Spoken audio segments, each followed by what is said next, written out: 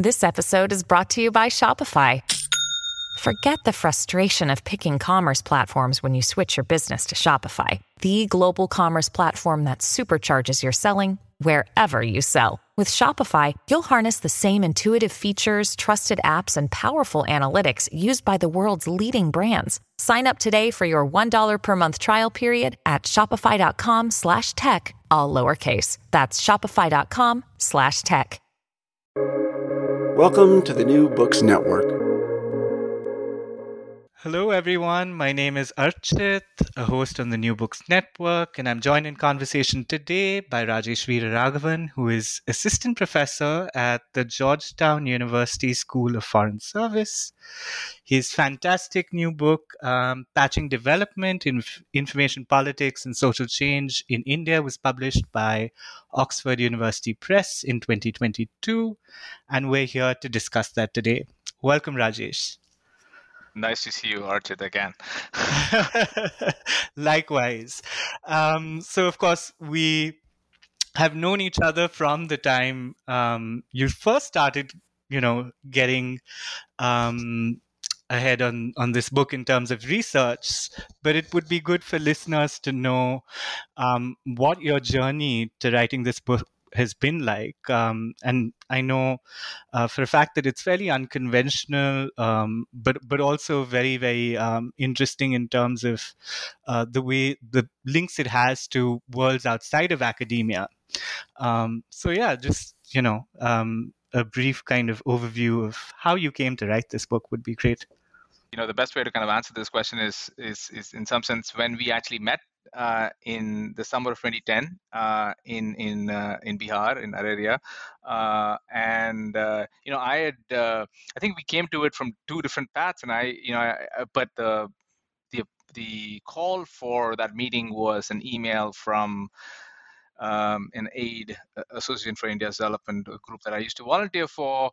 Kind of a fellow from that asking in our list, saying, "Hey, you want to volunteer for an audit?" And I was at that stage where PhD students are busy trying to kind of hunt for dissertation topics, and plus I was kind of obviously very interested in what's happening with right to information and on. This was a completely radical idea of actually looking at public programs, government programs, and auditing it. And so I got on a plane to kind of come to Bihar, and I'd met you and many others, and as well as activists from the Jagran Shakti Shanghatan, which I write about in the book initially, where we were pretty much volunteers, right, trying and understand this program and understand what audit is and understand what role Bihar is, and it was kind of very interesting for me to kind of, obviously I've been in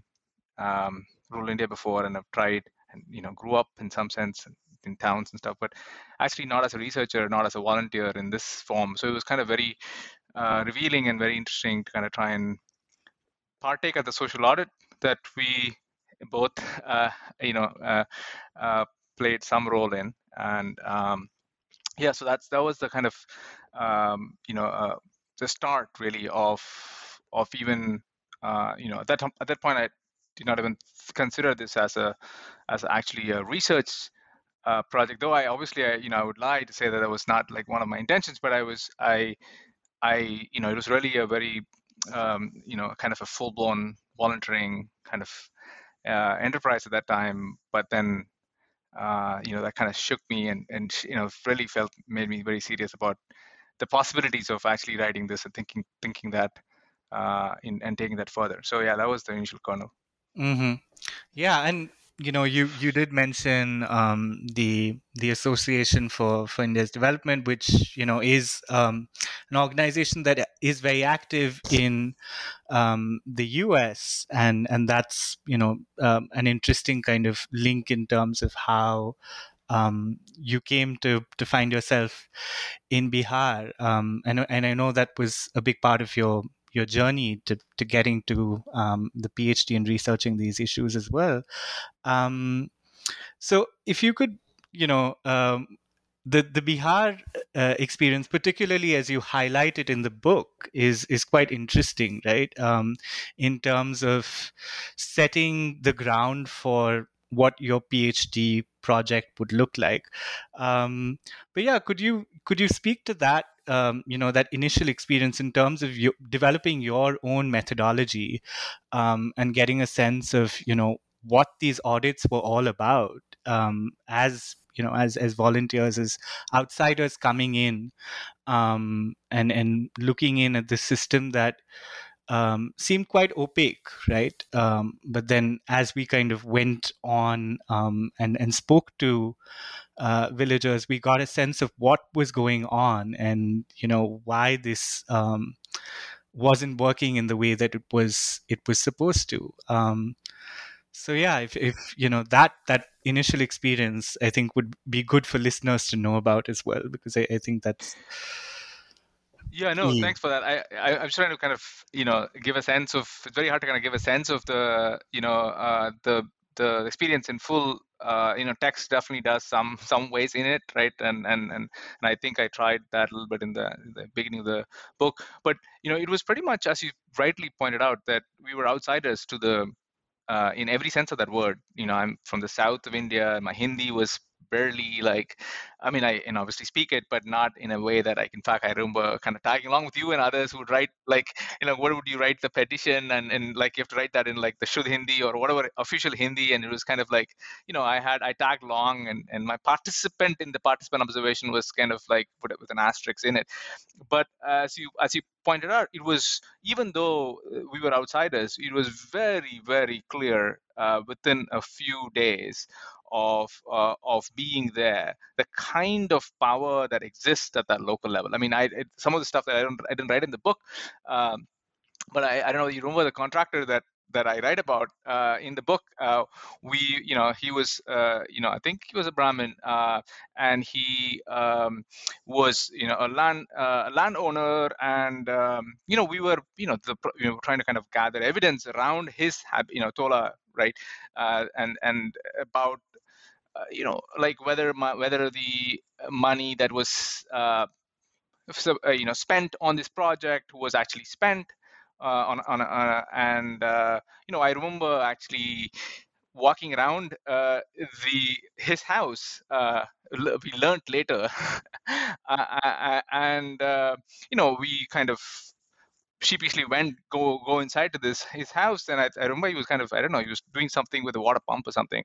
I remember, and he was like, what are you doing? And we said, oh, we're doing the survey. And obviously, he knew that we existed, right? It was a smaller place. And we'd all volunteers coming in the outside. We're clutching all this, we had all these like forms and surveys. And I think after a few minutes, he basically kind of kicked us out. And I remember we not only kicked us out, but I think he went out and basically stopped anybody around to kind of talk to us, right? And this is our society, get out of here. And then I remember we were trying to, there's a little bit of a kind of a streak of protest or defiance, right? So we were like, no, we got to continue. And then I think we were a little scared, of course, because it was not clear what could happen. And I remember the workers who were I think Dalits, if I remember, in that particular habitation, telling us, please leave.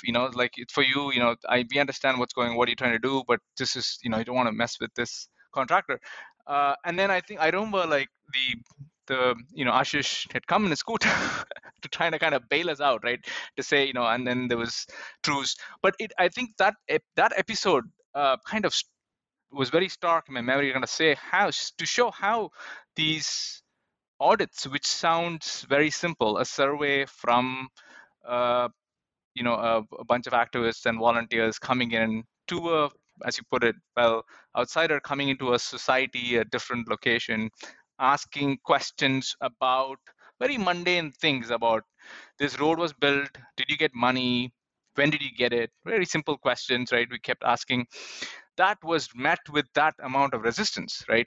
And it kind of revealed to me the power of what we were trying to do, as well as the limits, right? When the kind of public hearing happened, which I talk about in the book, where the culmination of all our all our surveys from different groups of people going to different parts, and then like presenting together at the end of the our survey to kind of showcase in an aggregate level, right?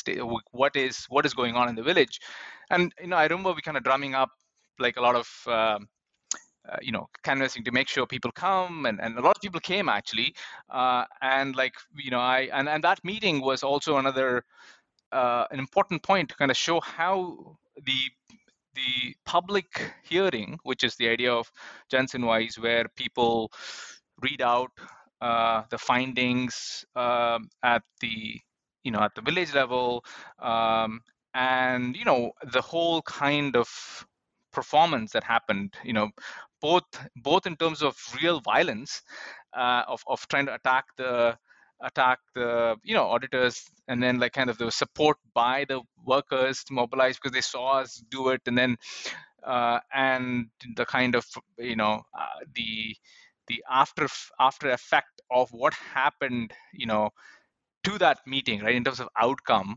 And I remember I think you were also there, if I remember, like we were leaving the stage and or leaving that kind of and then this contractor comes up and says to us in a very smiling face with a hand, I still remember it after so many years, with a with his hand folded, said you've done your job, this is Amara Samaja, this is our society, you can leave now. But that's one side, right, to kind of hint that it's very hard for groups to kind of do this on a regular basis, activist groups, for example, because of such local strength, local power that exists in the village. But I remember also feeling very, you know, hopeful that when workers kind of met us and said, this is, yes, it's not clear what actions are going to be taken on this particular case, but the fact that we were able to question, we as in not just we, the workers themselves, standing up and questioning power at that public level. It's not private transcripts anymore, but it's very public, and that was very powerful for them and empowering for them. And of course, the JJSS were very political, very careful not to repeat this because they don't want to kind of create these outbursts without having ability to kind of. So that was my Bihar kind of lesson, right? To kind of showcase what is possible, but also these kind of meetings, need support from the state, from other actors, and that was not something that point was Bihar was, supporting for outside actors to kind of play that role. Right. Yeah. No, and just to give listeners a little bit of context, so these were, the law was enacted, as you outline in your book, in 2005. And in subsequent years, you had, these audits being conducted at the village level in various states, right? That were primarily kind of volunteer run, led by activist groups, local activist groups in the particular village, and that, I think, was something that struck me as important in the way that these power relations were being negotiated as well, because we came in as outsiders, and for a lot of the people, the workers themselves, they weren't even aware that a lot of what they were entitled to, their rights, so to speak, were actually being denied. So that was part of and in the book, I think you highlight how over time as well, this shifts, right, in terms of both the bureaucratic support for it, the state level kind of intervention. Um, so, and you also talk about the technological aspect of it, which I found particularly fascinating because we were working entirely with paper rolls, looking at these, all of the data that was just based on these booklets that the workers themselves had, sometimes didn't have, and their names on the muster rolls, right? Um, but yeah, I would love to hear more about how you see that shift, right, from that initial 2010 um, Araria Bihar audit to what forms the bulk of your book, which is the Andhra Pradesh experience, which comes about 5 or 6 years later. So, how does this process kind of shift? I think thanks for the question. I think I remember those notebooks and whatnot. And I should say that the law that we're talking about, the National Rural Employment Guarantee Act, the NREGA or the MGNREGA, the Mahatma Gandhi National Rural Employment Guarantee Act, came at the time along with the right to information, which allowed for people, whether they're outsiders or insiders or government themselves, actually bureaucrats, to inspect these records. Right? Thanks to the Official Secrecy Act for the British colonial era, the fact that very simple documents about uh, public projects like the employment program or welfare program, other welfare programs, were not allowed before that to be able to be inspected and questioned, right? And even after the law, it takes effort. You have to file an application, and then you need to have support. And but that said, still, at least on paper, the law was radical to kind of to allow for these audits to happen, right? And then the NREGA itself is a very radical act, and I'm very conscious of speaking at this junction, 2023, when the recent Indian budget kind of acts or not killed it, but like at least reduced the welfare outlay of this program. But it's still at that time the fact that this welfare program was is imagined as a right rather than a welfare entitlement program where it'll be changed by the orders of the state government or whatnot, the political dispensation at that time. The fact that you can actually demand work, even if, as you pointed out, that the how that right is imagined in different parts of the country is maybe theoretical at some point, but it still at least is it collective groups can kind of exercise it. The state governments can kind of use the law. So the law was actually very important. Even if even if it's flailing in the implementation across different regions, right? So I just want to kind of point that out. But to your question about the program is a national program, but then the implementation is left to the state governments, right?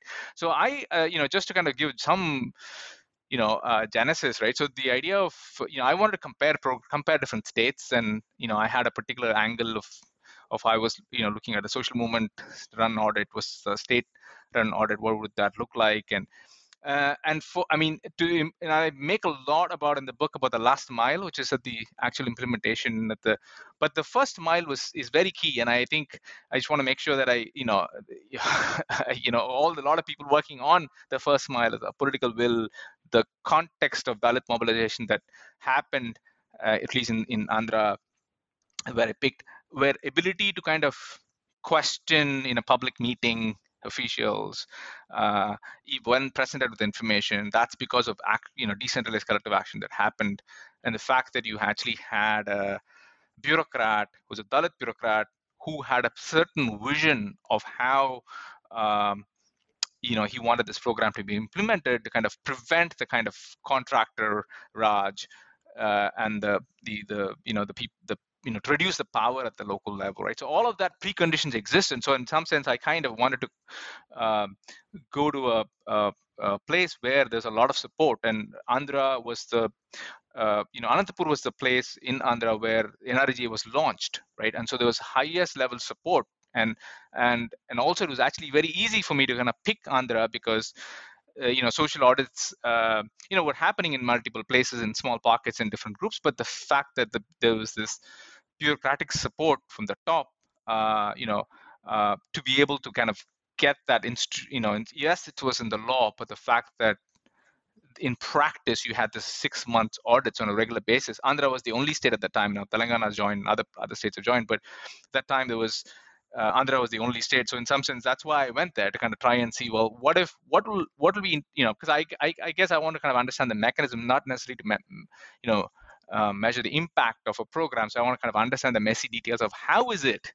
that, if you have this kind of political will at the top, how are these programs implemented? How are they able to deal with this resistance at the last mile that we saw in Bihar? And of course, the answer is not just what they did and what the book covered, but also the histories of these mobilization that existed, which I kind of referenced in the book. But my focus was, well, if those ingredients exist, how does the dance, if you will, or the politics of dealing with the resistances, which there's plenty of, even if you have like this will at the top, and how did they actually manage to implement this program? What are they? How did they deal with the the resistance that exists? And of course, they don't have too much power to kind of do what they want, right? And so they had to kind of intervene in very specific ways, which is why I went there and to study. Mhm. And in terms of, you've outlined these preconditions that made it, viable for you to look at as a case study. Um, I also want to get a sense of, because, the argument that you're driving in the book is this metaphor of patching, which is, of course, connected to the software patch, as you detail based on your own kind of technical, knowledge and experience. Um, how does, how does that kind of process play out in this context, and what is what does the audit look like in this, through this kind of lens of patching, because I think that is the most powerful takeaway from the book, so it would be good for us to kind of look at. Yeah, no, sure. So yeah, I mean, just to kind of define patching, right? So I mean, as you pointed out, patching is definitely an idea in software that we're all familiar with, which is an update to an operating system or a software that fixes X, right? And I try so the book, or on the way in my invocation of patching kind of borrows that, right, to say that, well, it has three different features. It is top down, meaning it is a patch is issued by somebody at the higher, with has jurisdiction, or at least in this empirical context in which I studied it, and it's very very minute details, right? Patching, it's not about big changes, it's about very small things, very minute things, very specific contextual things, and we can get into the examples of that. And then it's iterative, meaning it's you issue a patch and people resist it, and then you try something else, right? And the way that you change what you find out what's going on is from local information, through audits, through other processes, other bureaucratic processes that exist, and actually having and the audit unit itself, is I call it a participatory bureaucracy in some sense. There's a big question whether it's part of the state or whether it's part of the civil society, and that tension actually was pretty productive in helping the Andhra government to manage these, to both collect information from, of what's actually happening on the ground, right? It's not a high modernist state, though it has, elements of it, like Scott would say it, but it, the reason why patching, how do you know what do you fix, right? You need to find out actually information, who decides what information will be channeled up, and so there's a lot of like, so for some people have actually raised questions about, like, well, how is it applicable to different contexts and whatnot? But I think I want to make sure that people realize that this is a very specific context, and it's not a normative idea, right? Patching is not like a technocratic kind of thing that will magically solve all development problems. So my intention is to kind of be very careful about the particular context in which how patching was done, but not to say that patching in itself is like somehow a fix, right? And so so patching is a very political idea, right? Which basically means the outcomes are not guaranteed, right? You can actually have patching done by people with have very different, you can be top down, you can focus on small things, you can iterate, and if the information that you're iterating on is based on in outcomes that you don't want, or maybe not considered good, quote unquote, it might lead to outcomes that might be very perverse, right? And so it's not something like what it does push right for is to worry about the implementation, worry about the politics of implementation, which I think has, and so I'm kind of surprised by this. And not a lot of, at least in the quarters I've examined, not a lot of attention, like how the activists, like originally you said, right, the kind of unconventional. So this is not news for bureaucrats or activists, right? So they worry about some of these very political things, right? About who should hire, who should be hired, what should they wear it for a meeting, what should be the composition of the of the social auditors should be like, right? And so to technical things, right? Should you make this field read only? If you're having a muster role, how should be the design of the muster role so that it's not being like captured? And so these things are not like somehow news, and I'm sure a bureaucrat looking at it, well, we worry about these things a lot, and they do. And so artifacts has politics. It's the fact that these designs are thought through, both in a technology sense, but also in institutional sense, right? I mean, I remember surprised by, I mean, again, this could be there's a debate about whether this is a Brahmin conspiracy or whether this is a act of very political idea, right? The fact that should you be allowed to eat meat as a social auditor in a village, right? That was debated on. I mean, of course, I'm not saying that one is right or wrong, but things like, well, one side said that if you've been seen eating, drinking, or eating meat, then there's a perception, quote unquote, of corruption, and so. On the other hand, is this an upper caste conspiracy against social auditors doing what they want to do? And things like, what should they wear? Should they have an ID card? And who should be allowed to sit in the meeting? I mean, in fact, I don't know if you remember, like even in the area meeting, they would be worried about the dais and who should be allowed to sit. Should your political party be sitting? So those are all like very simple things, very very specific things, right? That I think, when you can't get your way in, when are these things needed? When you can't just throw a magic wand and fix, have an audit the way you want. So you think through all these different details, and in this case, the bureaucrats who are at the top, knew that they don't have the power to kind of do what they want against the Reddys or the landlords at that. And so they only had this limited kind of things they could do. And it's so one other point I would make here is this is not incrementalism, which is not idea of like, let's get, like, you want to pass in the US context, universal healthcare. Let's say that's a design wish. The incrementalist approach would be like, well, we can't do universal healthcare because there's no political will. Let's get Medicare for college students, right? Pass, right? And then let's go one by one. So that's incrementalist approach, right? There is some similarities to patching, but patching is not so much about policy design. It's more about implementation, right? It's about once you've decided a program, if you want to implement something, you will have to think through and patch details that are very specific. And the hope is that, I mean, of course, that will change based on context, right? So in the sense that the hope is that once you do several of these patches, you'll integrate them, or you collect them to kind of go in a direction that you want it to go, right? And so I feel like that's where I think where I want the thinking to go, right? It's not so much to kind of think about patching as a kind of this normative idea in and of itself. Right. Yeah, and in some sense, that's the outline that you lay out in terms of the divide between the first mile and the last mile, that the first mile is necessary but not sufficient, and then you have that last mile problem, which is where I think patching really kind of activates in a different sense, right? And that's why perhaps the incrementalist approach, which would just take it from, just consider it as a first mile issue, doesn't really work, right?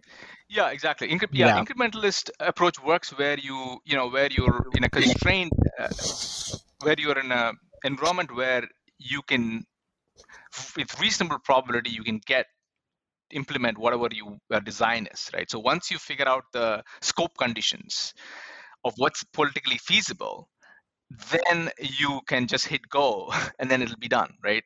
And so and all the action is at that stage. But as anybody who spent any time in India knows, or many other parts, I'm pretty sure that people of different names, capacity, corruption, and they're all words which are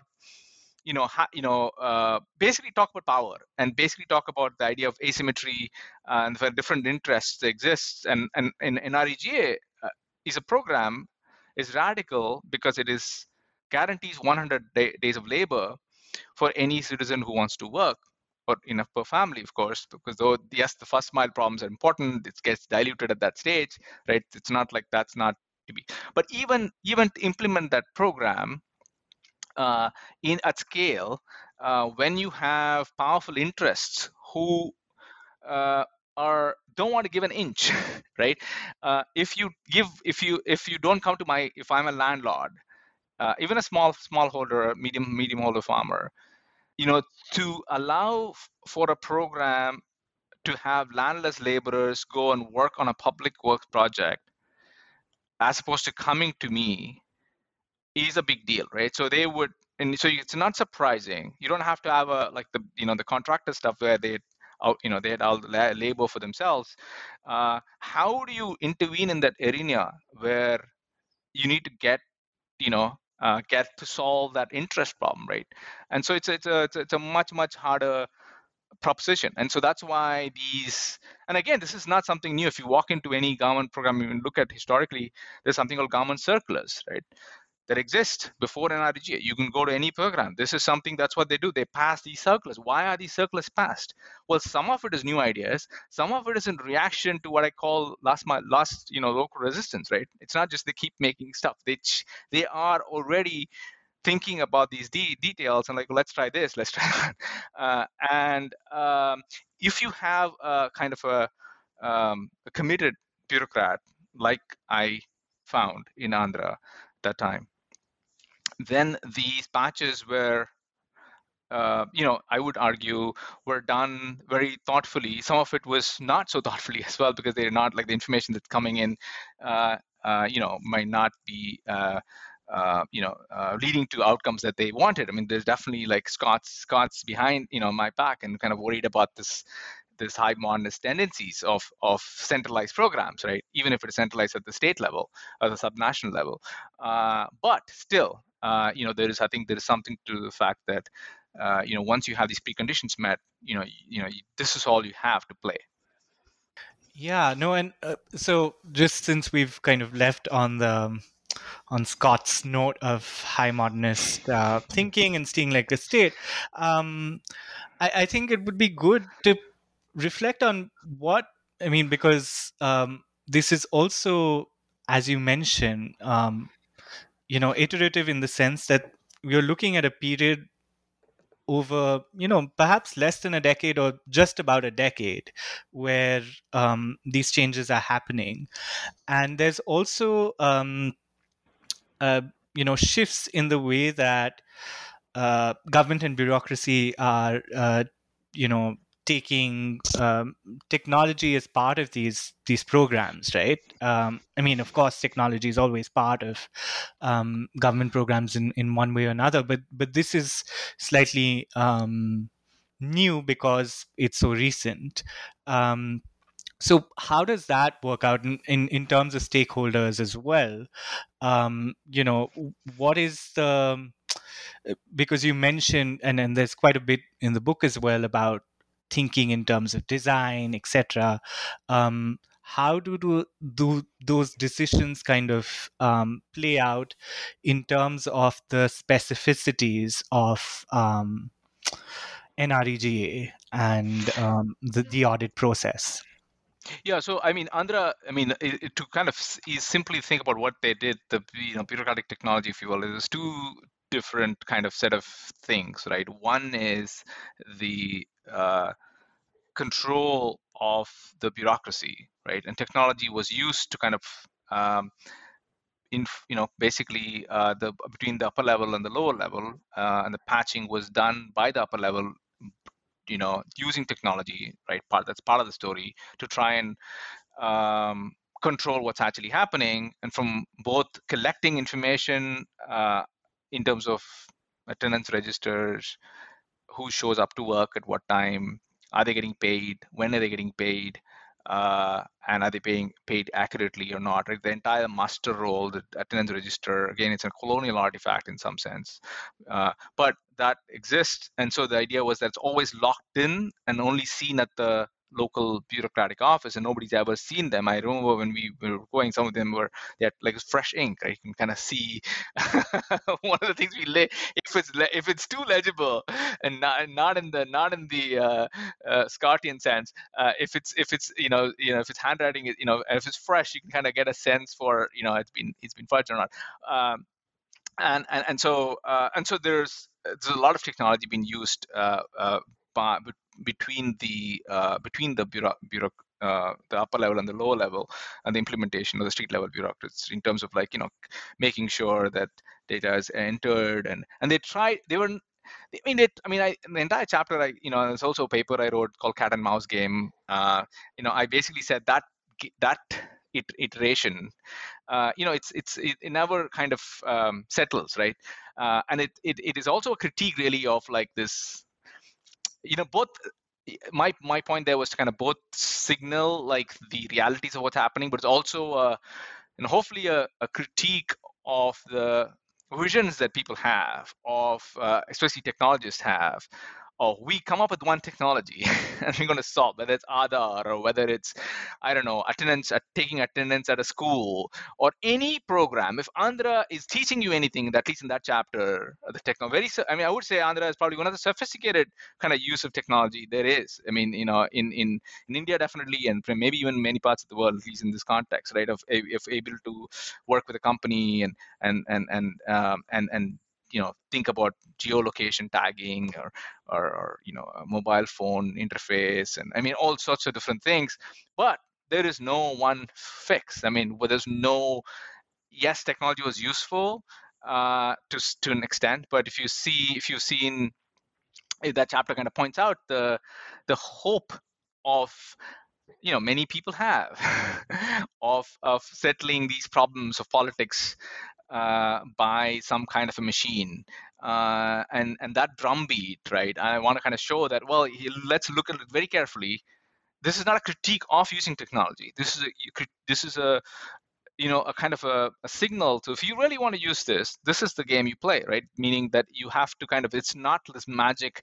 I think one of the things that people assume, and I think I mentioned that in the book, is that there is a assumption that the other side is just waiting around for your the other side, meaning the say in this case the local power structures, are waiting around for your clever intervention, and then you can declare victory. No, they're not they're waiting around. They have documents or phones or GPS trackers and whatnot. There's resistance, there's workarounds, right? And so you can't. And in this case, the bureaucrats actually tried to kind of use technology to kind of and also building, it's a socio-technical system. It's not just technology. They actually had used the additional legibility, creating processes which are offline processes, actually having supervisors to go show up and then check, and and so that process was, I would say, was very useful, but I also kind of want to point out that that's not a one-stop game.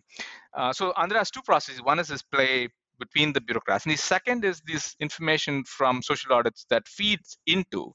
You pointed out early on saying, well, I remember in Bihar we were doing this physical records, and it's very cumbersome to do social audits, right? We spend a lot of time. We need all these people who are who could kind of do SQL joins or database joins in on the fly. I remember you were pretty skillful at locating, different records, duplicate entries, and tracking across. And so if you have software, you can actually do a lot of them very easily, right? So you can do queries on, things like that. So it was actually made it easy, much more easier for audits to take place, because some of this is digitized. So you can actually imagine you come in with which worker you want to prioritize, and what aspect of the of the audit process that been facilitated by a digitization process, and so digitization feeds into it, but this is a separate process of actually allowing workers to see those records and conduct that public meetings and question it. And that process of, it sounds very simple, right? And it's hard to do it in practice, but how do you construct? So the patching is not just patching the software elements between the bureaucrats. Patching also is about institutional patching. How do you construct a social audit unit that would actually do these effective audits? How would you store these information in these records? How should they be dressed? How much should they cover in an audit? I mean, all these things had to be. Who should be allowed to speak? Should they read out publicly, like, the findings? Because if the local elites come in and if they find out what is actually being said, that they stop that, right? So they basically issue a patch, well, you shouldn't read out, right? And of course that's a nice document how that even every single idea gets resisted, and they have to kind of change the protocol of what they're doing, worrying about these implementation details, right? So that's so yeah, two processes, both from between the bureaucracy using technology, and then a social audit process which tries to kind of feed information from from the work side, and to back up, to make sure this patching works. Right.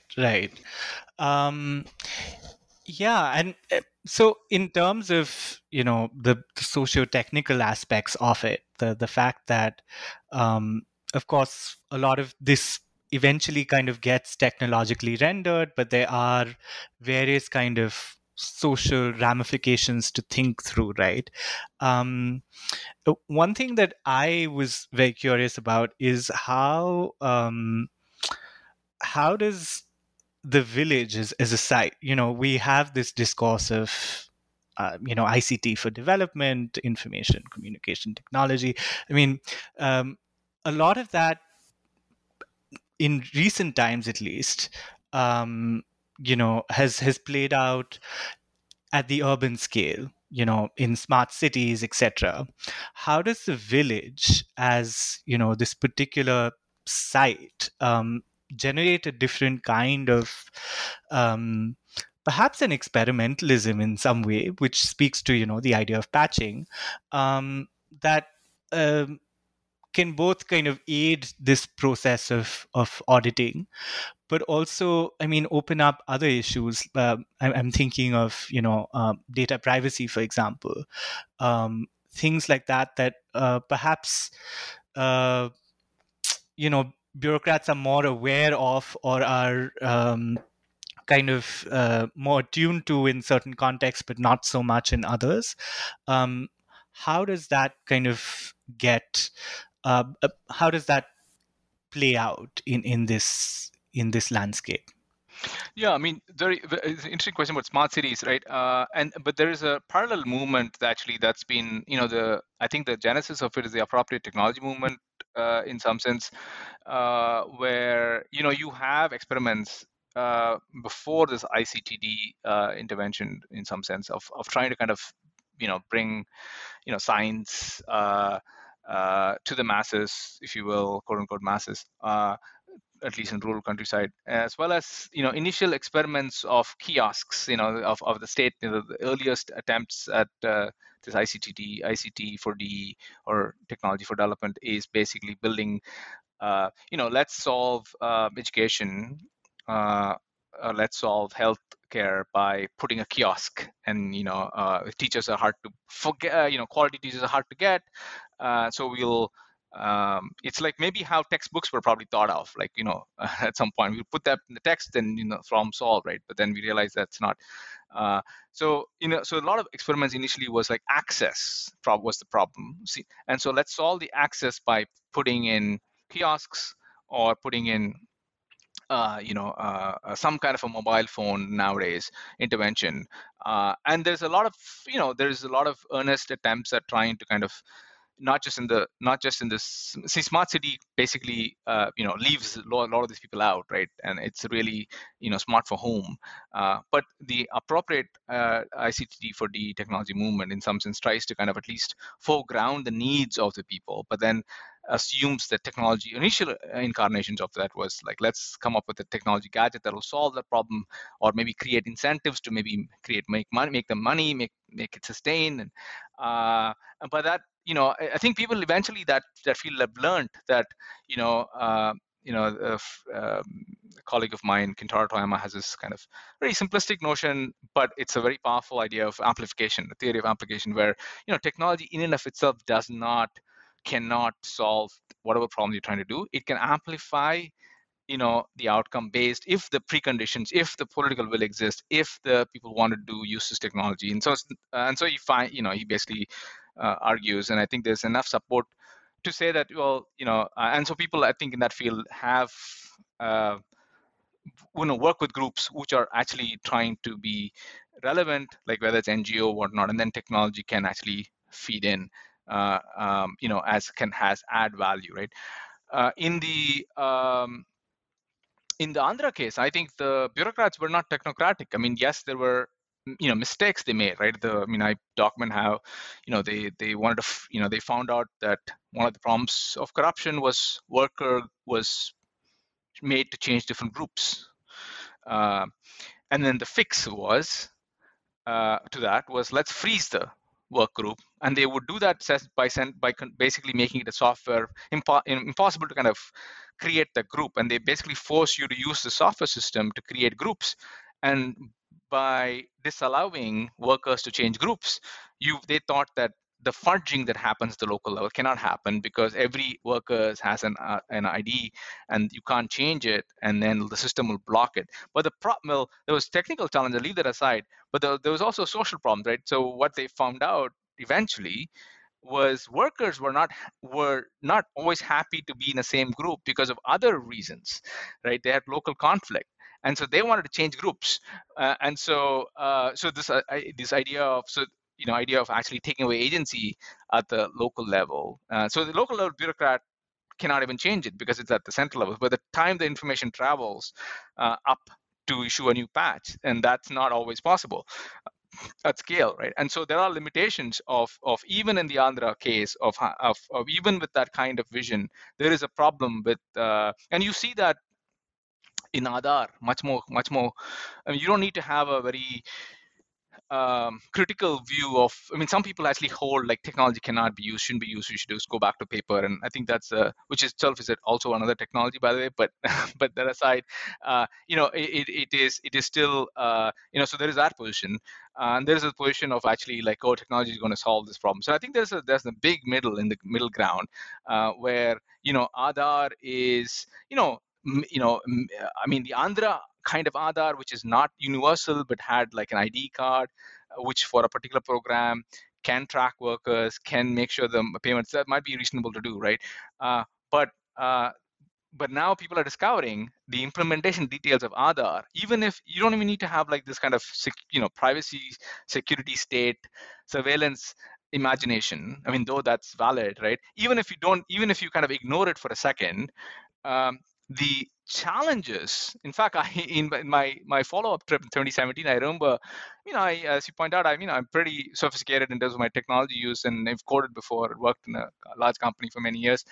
And I remember like trying to track down a person whose Aadhaar was not linked. That time they had used Aadhaar because they were forced to use Aadhaar everywhere. And I was trying to solve this problem technically, socio-technically, politically, just couldn't, because I was trying to figure out, okay, what is it? They said, go to the bank.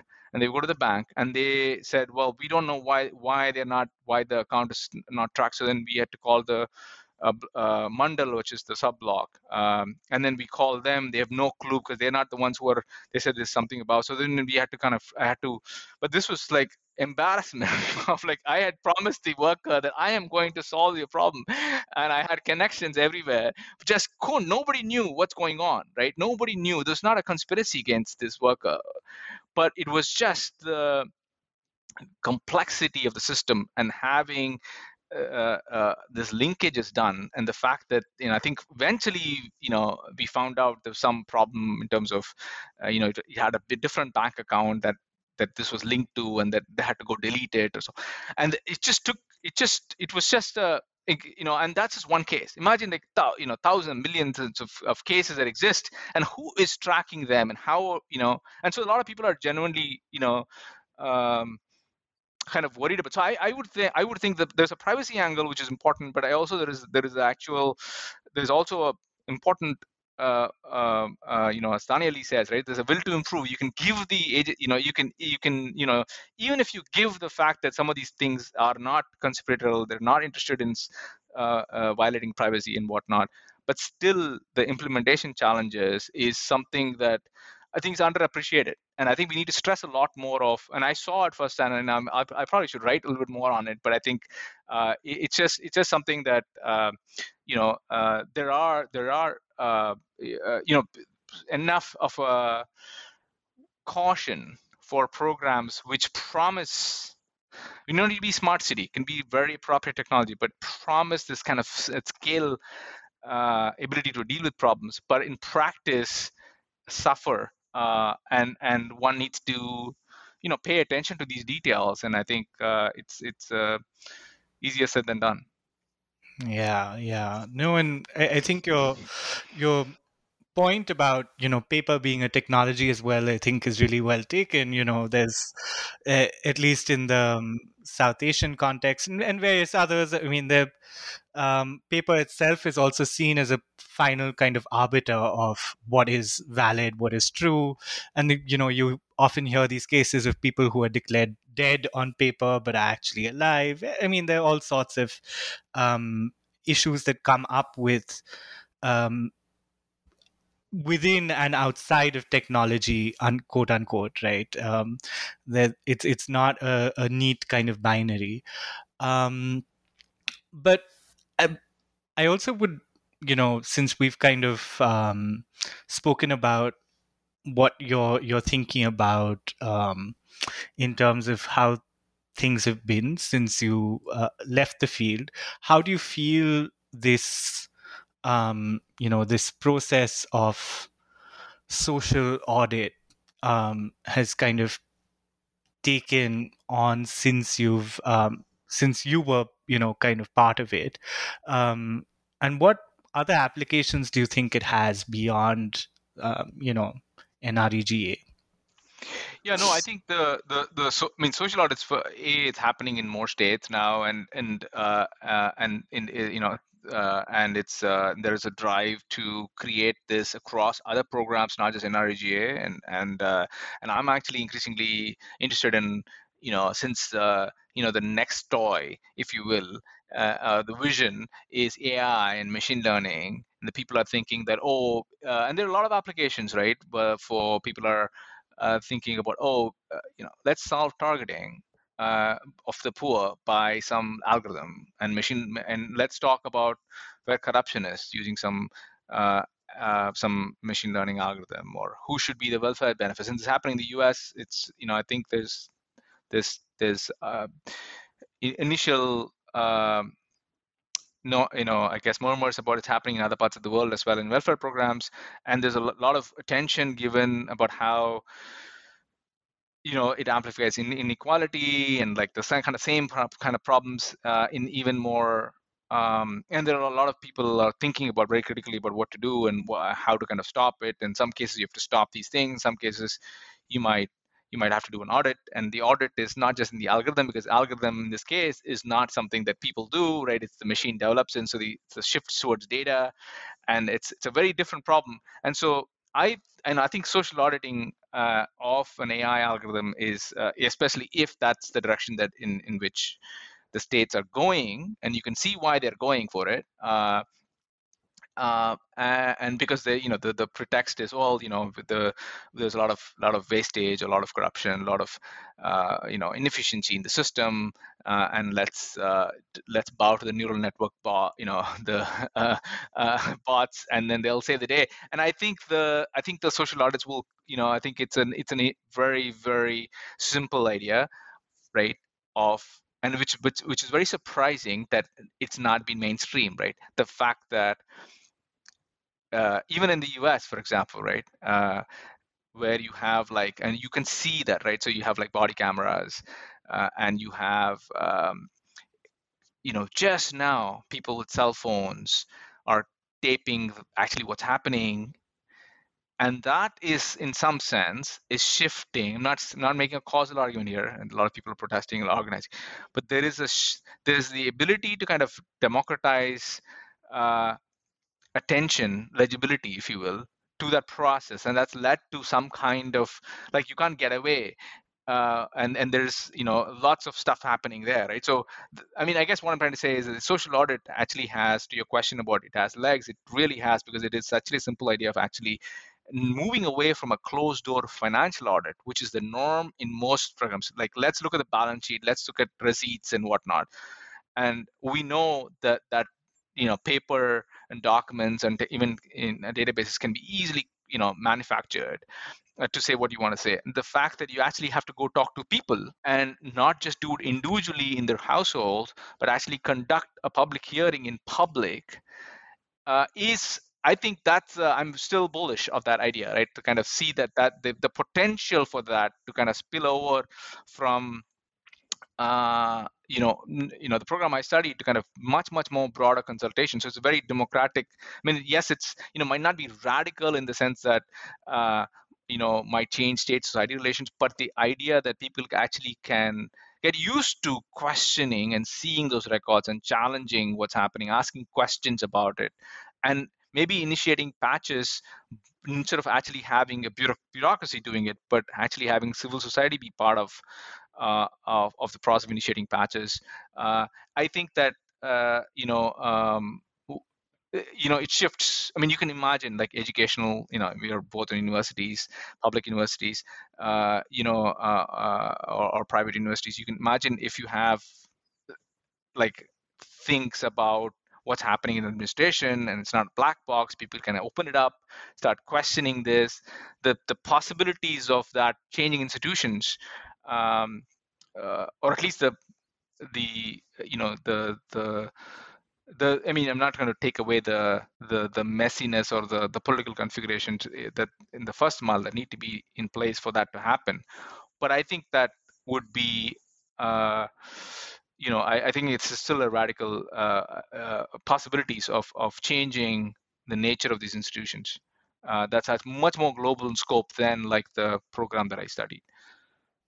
Right. Yeah, no, and I mean, what would a social audit of AI look like would be really interesting. I mean, firstly, would it be social even? Perhaps, uh, but social technical, but yeah, I mean, the terminology will also perhaps shift. But also, I think what, you highlighted in terms of the fact that this is really a social movement driven kind of idea, an intervention, and it brings together all of these different stakeholders, in terms of civil society, the state, etc. So I think that does have a particular kind of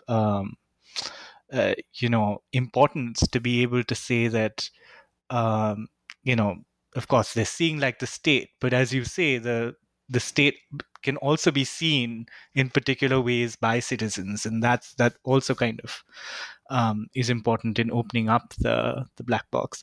So, Rajesh, I'd love to hear a little bit about, you gestured towards it at various points, but what you're thinking about next in terms of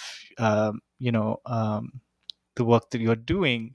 Where does this social audit lead you to next? Yeah, no, I'm I'm doing a few things, right? And one is in Bihar actually. I'm just kind of in the very periphery at this point. Working with the state and working with the microfinance self-help groups there to kind of try and see. I mean, there's some desire to kind of try and use technology and trying to kind of observe. There's a bunch of economists working on it, so I'm just kind of shadowing at this point. to learn from that. And as I mentioned about the social audits of AI, that's something that I'm early stages of thinking about comparing something in the US and something in India. Um, and uh, yeah, no, I think there's some other kind of ideas too premature to talk about, but it's very like in the line of technology and state and welfare, and data, and so that's like the kind of intersection, if you will, where I kind of operate. I think it's this in some sense, it's been interesting to kind of see how the book has kind of been seen across different disciplines and fields, and so I'm eager to kind of push it in different directions. All right, great. And so good to hear that it's coming full circle and you're going back to Bihar. Uh, would that be in Araria or somewhere else? No, it's not yet clear. Yeah, no, it's Okay. right now. It seems to be because of COVID, we just been we have like somebody working there, but I think the actual location of it is still to be determined in terms of where exactly in Bihar. But yeah, no, definitely. I mean, I am kind of in touch with Ashish and Kamani there. And I just want to end with one point about the social movements, and I don't know, be remiss if with the entire intervention of social audits was an MKSS, Mazdur Kisan Shakti Shangatan's kind of, innovation. Of course, Jean Dress talks about there's the prehistory to it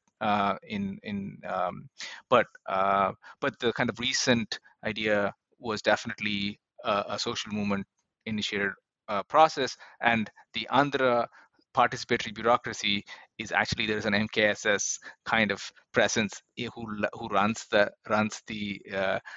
audit unit in some sense, right? So that's why I think I mentioned at some point the kind of character of how the composition of it is very contested. I'm not trying to declare victory yet on that, right?